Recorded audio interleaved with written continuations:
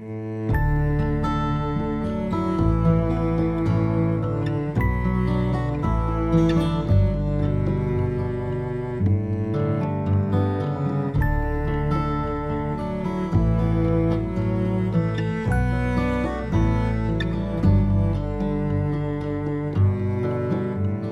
the words of my mouth and the meditation of my heart,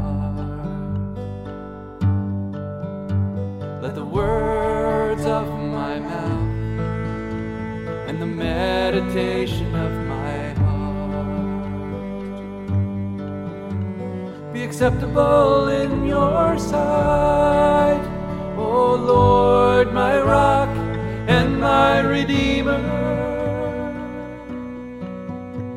Be acceptable in your sight. The Word of God for our consideration today is recorded in St. Luke's Gospel in chapter 14, verses 15 through 24. And when one of those who sat at the table with him heard these things, he said to him, "Blessed is he who eats bread in the kingdom of God." Then he said to him, "A certain man made a great supper, invited many, and sent his servant at supper time to say to those who were invited, 'Come, for all things are now ready.' And they all with one consent began to make excuse.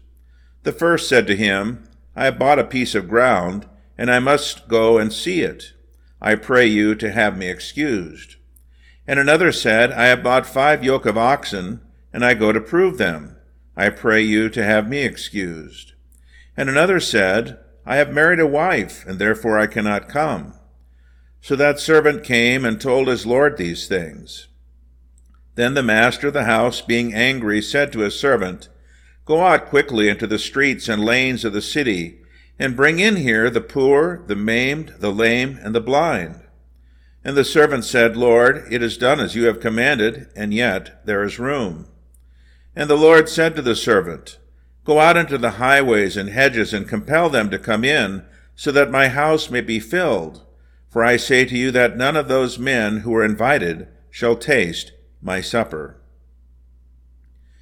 You have been invited to the greatest banquet of all. Even though you are a sinner and deserving of God's eternal wrath and punishment, he sent his only begotten Son, Jesus Christ, to fulfill the righteous demands of God's law in your stead, and then to suffer and die on the cross and bear the full punishment for your transgressions and sins. God calls you through the preaching of the gospel and invites you to receive his pardon and forgiveness and to be a part of his everlasting kingdom through faith in Christ Jesus and his cross. The Bible tells us in John 3:16, "This is how God loved the world. He gave his only begotten Son, so that whoever believes in him should not perish, but have eternal life." In Revelation 1, verse 5, it says, "Jesus Christ loved us and washed us from our sins in his own blood." And we read in Ephesians 1:7, that in him we have redemption through his blood, the forgiveness of sins according to the riches of his grace.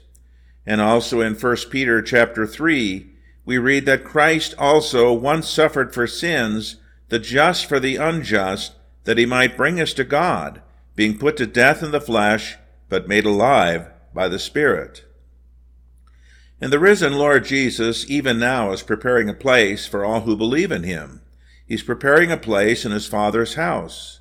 Jesus tells us in John 14, "Do not let your heart be troubled.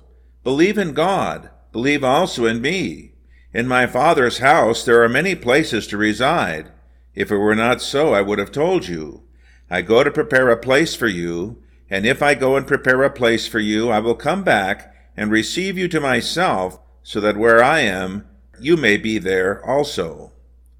Through the preaching of this good news, God calls you to come to him and receive the everlasting blessings of his kingdom.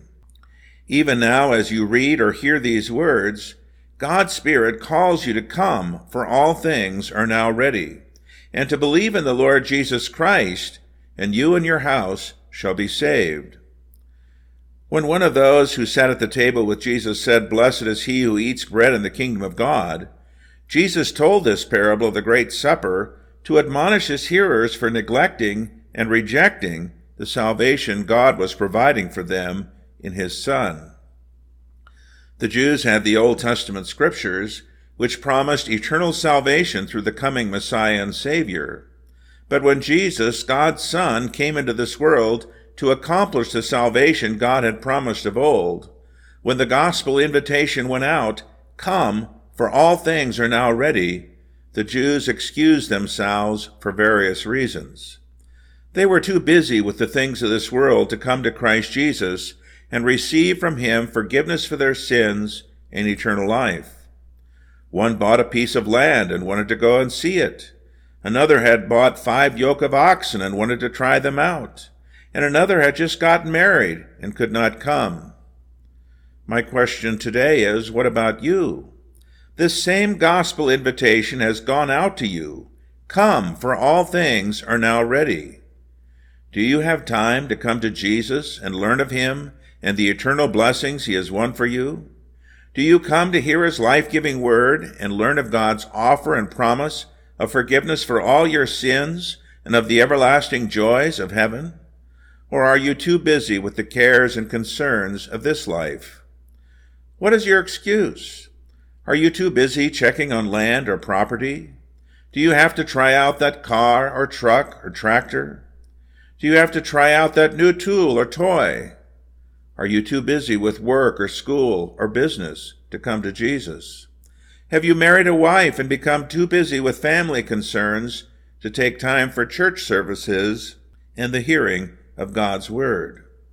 What is your excuse?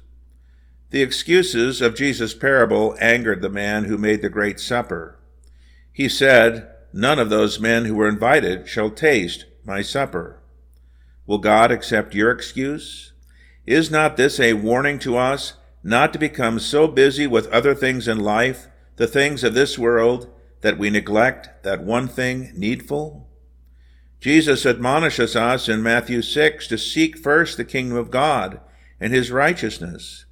He warns us in Mark chapter 8, "For what shall it profit a man if he gains the whole world and loses his own soul?" And in Hebrews 2 verse 3 we read, "How shall we escape if we neglect so great a salvation?" What did the master of the house in Jesus' parable then do that his house might be filled with guests? He sent his servants out into the streets and lanes of the city to bring in the poor, the maimed, the lame, and the blind. And when there was yet room, he sent them out into the highways and hedges, where the poor often camped, to compel those there to come in. It is by the grace of God that we have heard the gospel of Christ and come to trust in him for forgiveness and life. And yet there is room. Our Heavenly Father sends his servants out into the streets and lanes and to the highways and hedges to compel them to come in, to call upon all, whether rich or poor, healthy or handicapped or sick, to come to Christ Jesus in faith and partake of the blessings of his kingdom. Jesus commands his disciples to go into all the world and preach the gospel to every creature. They are to preach repentance and remission of sins in his name among all nations, as we read in Luke 24. They are to say, "Come, for all things are now ready." And Jesus tells us in Mark 16, "He who believes and is baptized shall be saved, but he who does not believe shall be condemned." We pray. Dear Lord God, our Savior, grant that we do not neglect and excuse ourselves from partaking of the salvation so graciously provided for us through the innocent sufferings and death of the Son, Jesus Christ. Fill us also with your love for lost sinners, that we may obey your command and send men into all the world with your saving gospel and compel them to come in. In Jesus' name we pray. Amen. Scripture is quoted from the Revised Common Version of the Bible.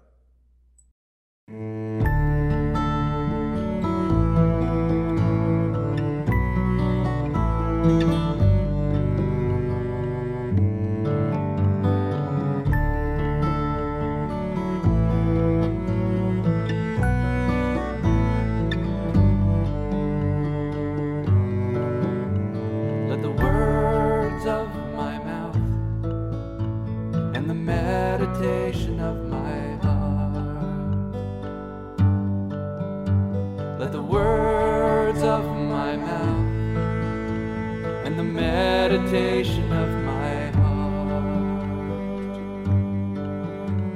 be acceptable in your sight, O Lord, my rock and my redeemer. Be acceptable in your sight.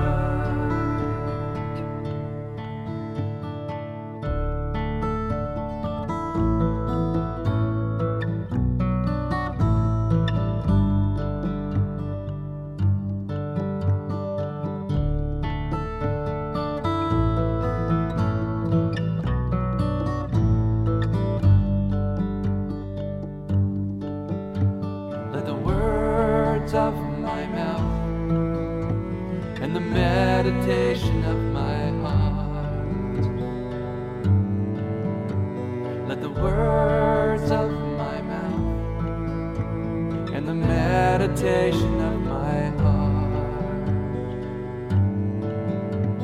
be acceptable in your sight, O Lord, my rock and my redeemer. Be acceptable in your sight. Be acceptable in your sight.